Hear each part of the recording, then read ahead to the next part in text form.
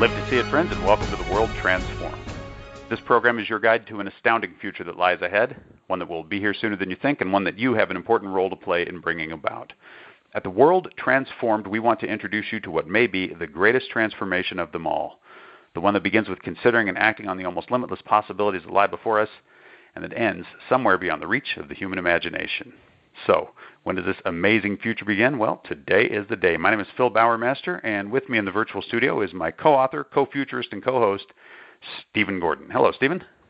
Hey, Phil. How are you? Well, I am amazing. How are you, my friend? I am also amazing. This is our Amazing Wednesday show, and we got some cool stuff to talk about tonight. We got some cool stuff to talk about. We're going to make up for Monday, right? We ended on kind of a downer. It was a downer. A little bit of it. We thought it was a sandwich, but it turned out it was just bad news all the way through, right? You know, and I guess that's true. If you put something bad in the middle of a sandwich, it's a bad sandwich, right? There's nothing you can. That's right. Yeah, you can't overcome a bad sandwich with good bread. If good bread the meat is spoiled or the cheese is moldy, it's a bad sandwich. So we've learned. But we do love our sandwich metaphor. I think we're going to keep going with that because we've had a lot of fun with it over the last couple shows. Okay, but tonight it's all fun. It's all amazing. We're talking about Quark Fusion, Spinach hearts, and back to the moon, and there's some other great stories in there as well. Once in a while, it's great just to look at all the amazing, wonderful, positive things that are happening, and that's what we've got a lineup of here tonight. This first one, Quark Fusion produces 8 times more energy than nuclear fusion. This is some research coming off the Large Hadron Collider. It has occurred to some researchers that, similar to the thermonuclear process that one day we hope will produce fusion energy for us by fusing hydrogen nuclei, that there is a more fundamental fusion that can take place at the quark level, turning quarks into baryons, that could produce significantly more energy. So it's theoretical at this point. No one is building a reactor or anything like that. But what's cool about this, I think, is it gives us somewhere to go even from fusion. And, of course, we've been eager to get to fusion for some time. It's the energy of the future, has been my whole life.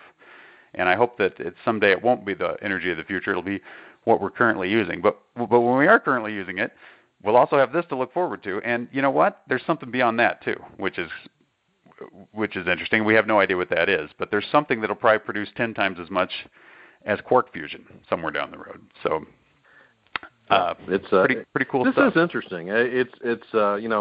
We've joked many times that fusion fusion reactors are just they're perpetually 30 years away, right? Right. Exactly. So there may be with this just being still very theoretical with nuclear fusion reactors. We have the theory pretty concrete now, right? Yeah. And in fact, they built fusion reactors for research purposes that are beginning to show signs that perhaps we're getting close to that point where we're producing more power than we're putting in, and that's pretty great. And that's awesome. Yes. And it shows that maybe we actually are closing in on that goal. This is basically just kind of white paper form, right? I mean, this is very early in the thinking of it, and but yeah, it's always good to have to know that we've not arrived. We don't know it all, and there's more mountains to climb always. And, yeah, exactly. It's good. All these years we've been talking about fusion. It's been kind of described as the ultimate, and here's something that's more ultimate than fusion. It's going to be hard to do, and it's going to be less risky than fusion for the same reason, and that is that apparently quarks only exist for about a picosecond. So you've got to really act fast if you're going to fuse quarks. But that's the good side of that is you can't kick off a big quark chain reaction. So you can't have a dangerous quark fusion meltdown. There's no problem of anything like that. And I presume there's not going to be any nuclear waste or any problem like that to deal with. I don't think so because this quarks, that's not even going to get to the level of matter, right? Yeah. You're going to have baryons floating around. As far as we know, there's no harm from that. So, right.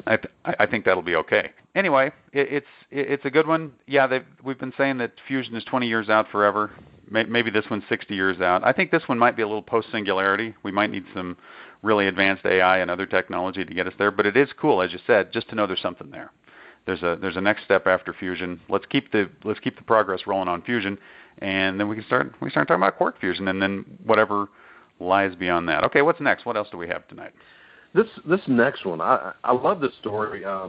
It's sort of a microcosm of many of the things that we talk about on the show, and I'll get to that in just a second. But it's a robot that can print a $32,000 house in as little as 8 hours, and it's them mobile. So what they're doing is they're like probably printing this in a factory setting, right, and then delivering it to your site, because this is very much a tiny home. Okay, yes. The one that they show in the article is 380 square foot.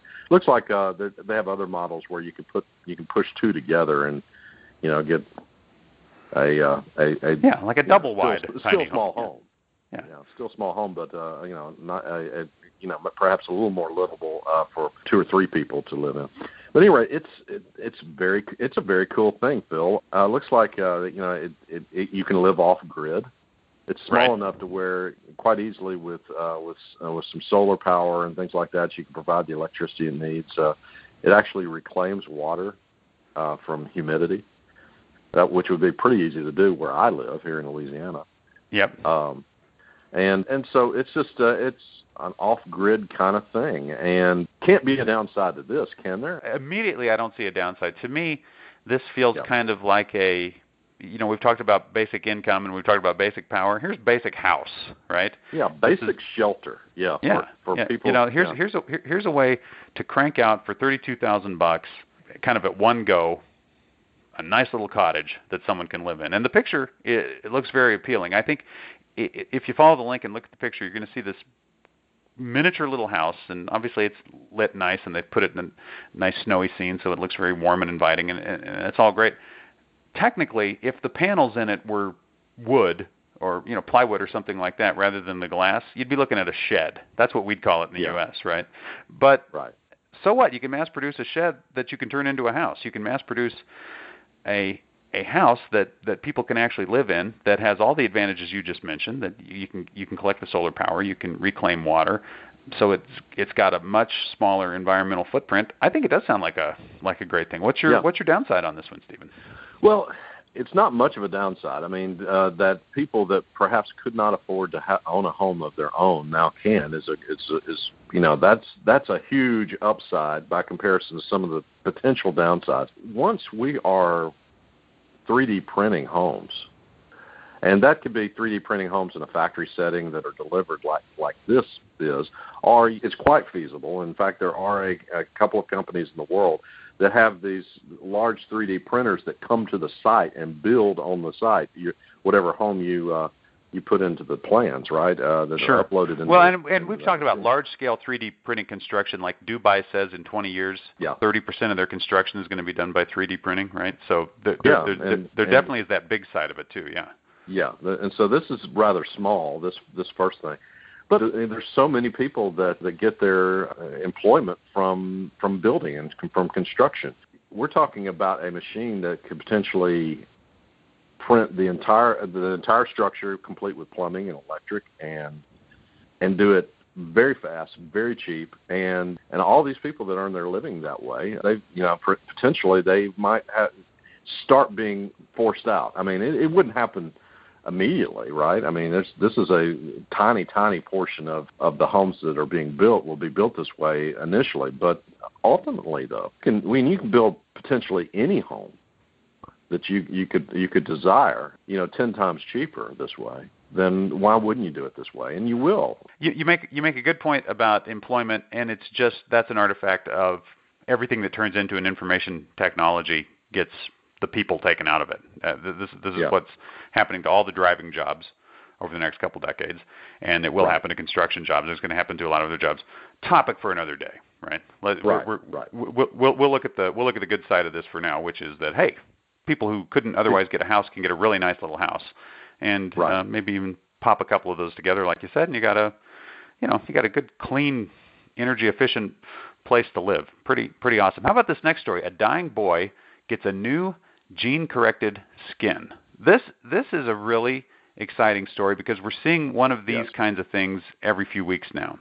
We saw the story about the guy brought back from a persistent vegetative state. We had the story about the little girl who had suffered severe brain damage, and they corrected that. We have talked about how gene therapies are going to be used to have in the lab to correct things like heart defects and other problems that newborn babies often have. And here's a lot of these different threads coming together in this particular story, where basically a kid who had a terrible, debilitating condition that was killing him, that had wiped out like 80% of the skin on his body, and he was dying, they've grown new skin for him. He has grown new skin, and he's fine, is the bottom line of this story. And I don't know, it's pretty exciting stuff. Absolutely. A very hopeful story, because this poor kid, okay, he asked his father, why do I have to live this life? That's the point at which he was. He was ready to die because it was just too painful, too awful to try to continue. And what they've given him is skin that is functionally as good as what he had before. It is his skin. And it doesn't itch, it doesn't hurt, and he looks normal and is back at school and living a normal life. He had the sort of and this, I presume this was burn. This was a burn wound, right? He was in a burn unit, but my understanding was it actually originated with some kind of illness that he had. I might have gotten that wrong. I got it. It's a genetic disorder called epidermolysis bullosa. So it was actually a condition. Yeah. All right. Sorry. He and his family, I'm sure, had no real hope of him having a normal life. Really. Right. Or living much longer, for that matter. Yeah. Yeah. And that's completely turned around by this. This is just so cool, Phil. I mean, and think of all the other conditions that like you say, we're seeing stories like this almost weekly. Yes. And these capabilities that we've known about for a while, they're running with them. Doctors, scientists, researchers, they're saying, hey, let's do something with this. And in this instance, it's just a matter of, they found some good working skin and grew more skin. Yeah, they isolated this kid's stem cells, grew more skin, and grafted it on him, and incorporated that into the patient. Amazing. Yeah, it's a wonderful story, and it speaks to how there's just huge hope for burn victims, for people with these kinds of diseases, and for all of us when you hear a story like this. So it's a wonderful story about this kid's life being saved and his life being made infinitely better. And name the condition that things will be better given a little time. Ray Kurzweil has an almost joke. It's not a joke. It's serious. He says, it's just very important to stay alive the next 15 years. Right. And sort of a joke, because isn't it always important to stay alive the next 15 years? Yeah, staying alive sounds like a good idea, yeah. Yeah, it's preferable to not. But there's a serious aspect to it, because this next 15 years, we'll see so much more advancement than we've seen in previous, spaces of 15 years. That it's extremely important. Stick around, folks. If you're suffering from something, stick around, and as long as you can, because who knows what's around the bend. So it's very hopeful. This is a very hopeful story. What's exciting to me is, Stephen, we started doing the blog and we started doing this show. We would talk about things like this. We talked about Anthony Atala printing out organs, and we got another printing out organ story coming up right after this one. Talk about the fact that we could take stem cells and grow new skin, and one day we're going to see people receiving these kinds of treatments. And now we can report on these things happening as news stories. It's just It's very gratifying. And, when we first started talking about it, and this is about 12 years ago now. Yep. Maybe 13 at this point, but when we first started talking about it, we were talking about it was such way out stuff that it was the serious people, that perhaps are working in the fields that we were discussing. These guys are crazy. Well, some of these crazy ideas went from crazy to potentially feasible to let's test it to now it's being implemented. Now a kid's life has been saved. Yeah, that's right. So it's encouraging all around. Yeah, great stuff. And then let's take it to the next level here. The next story, spinach leaf transformed into beating human heart tissue. See, now you've got all the good stuff, plus let's just throw in a dose of weird, huh? right? Because spinach leaf. Why in the world would you? My kids saw this and actually brought this story to my attention, and they're saying, "Hey, it's a Popeye heart." Yeah, exactly. There you go. Yeah. It's really cool that what they did here. It turns out that plant vascular systems are not that different from the vascular system needed for animal tissue. Right. And so what they did was they basically denatured or took out all that makes a spinach leaf was removed except for the vascular system, and then on that framework they grew human heart tissue. And right. It's beating. You know, it looks like it's in the shape of a leaf, but it's beating. It's pretty cool. Saw a little video with it. So yeah, I guess in order to make a heart, in order to make a working heart or to make working heart tissue, one of the tricky challenges that had to be addressed was these really fine blood vessels, these really super thin blood vessels, and the 3D printers just weren't producing that. They needed a template for that, and we've talked about the fact that when they're 3D printing organs, even now they need some kind of scaffolding to put it on. They can print out the tissues, but actually 3D printing the shape isn't something that has become a solved problem yet. And this is kind of similar to that. This is where you can print out, you have the capability to chemically print it, but you don't have the direction to line everything up correctly and give you the right shape of it. It's the biologist who talks about morphic resonance and is thought of as kind of crazy because he's introduced that idea. But one of the things he talks about are these fields that are generated when tissues are created. The shape is actually coming from this field. That may or may not be true, but there's something missing that gives us the shape of an organ when we print it, and we don't have it yet, so we have to use scaffolding for that. And there's something missing that gives us the blood vessel shape for these heart tissues, and we didn't have a way of producing it, so what the heck? Just take a leaf and it works, right? It's a really clever. Rupert Sheldrake. Thank you, Rupert Sheldrake. That's the guy. Yeah, talks about these morphic fields that allow a lot of his stuff. Take it or leave it, but there must be something to the idea that there's this guiding principle that creates the shape of a tissue that we haven't figured out yet. It may be encoded in the genes, but we haven't found it yet, have we? No. Well, so I'm wondering how you use this in a therapeutic setting. So, for example, let's say that you've got heart damage, Phil, from a heart attack, and as a patient, you're taken in, and they have a bunch of spinach leaf shaped heart tissue grown with your own stem cells, right? Yep. And depending on, I suppose the damage that they do, I guess they could overlay that over the place where you have damage. And depending on how much damage you have, you just keep overlaying these layer after layer of spinach leaf layers, right? Yeah, repairing your heart with a spinach salad, basically, right? You just pretty great. One leaf after another until you've got it all fixed. Well, until we're able to actually 3D pop out organs, whether it's through morphic fields or some other methodology that allows us to do that, we're going to come up with some really clever stuff. And this is just one of the most ingenious things I've ever seen. Plus, it makes it just such a great headline. Most people don't want a brand new 3D printed heart. If you can fix the heart they have, that's probably preferable for most patients, right? Well, a full-on heart transplant's a fairly invasive surgery. Let's face it. Yeah. Certainly. Yeah. If you can fix the heart you've got, that's probably going to be better. And this definitely goes to. This could be almost an orthoscopic surgery. You're putting something as small as as a spinach leaf. You could do very, very small cuts, couldn't you? Right. To place that in where it needs to be. It's interesting though. Well, like we said, a few years ago we talked about growing skin grafts from stem cells and how that would be a treatment one day, and it's become one.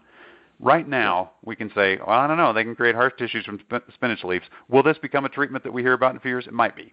Or they might find another way. This might lead to other findings that finally something else becomes the way they do it. But I wouldn't be all that surprised. It could very well be, Phil, that we use the template of the spinach leaf, but when it finally gets incorporated into people, it's just the plan. Perhaps we get good enough at building the spinach leaf without actually having a spinach leaf in the room, right? Exactly. Maybe it just serves as an inspiration to the final treatment. Who knows? By the time it gets implemented where it's gone. But it's pretty neat, though. I think this was absolutely. Either way, or in a few years, we'll just be rebuilding our bodies with spinach, and Popeye it'll be a Popeye world for sure. Strong to the finish. That's right. We're going to switch gears quite a bit on the next one, talking about a potential new space race, and this is cool. This is awesome. NASA Orion spacecraft that will bring humans to Mars will undergo moon test mission in 2019. Hey, guess what? That's just year after next, and that's not too long from now. No one's been to the moon since 1972, but NASA is planning to send people back to the moon. But first, we're going to take the Orion rocket, NASA says, and send it on an unmanned mission to the moon in 2019. It sounds like a really cool mission. It's going to last several days. They're going to take 4 days to get to the moon, orbit the moon for a week to 10 days, and then come back. So it will be a full-blown lunar mission without any people on board the ship. And they say at its peak, Orion will be 270,000 miles away from the Earth, that it's going to go a little bit further out than Apollo did, I guess, before it swings back into that lunar orbit. So this will be the farthest, I guess, that we've sent anything on a moon mission. And if they follow the same trajectory for the manned missions, we'll set a new record for how far we've sent astronauts into space. But what an important step, back to the moon. And how does this lead to a space race, Stephen? Well, we got SpaceX going to be attempting to do something very similar here in the next couple of years as well. They want to send people around the moon, not go in for a landing, but go around the moon in the next couple of years. So you got potentially a public-private race, which I think would be awesome.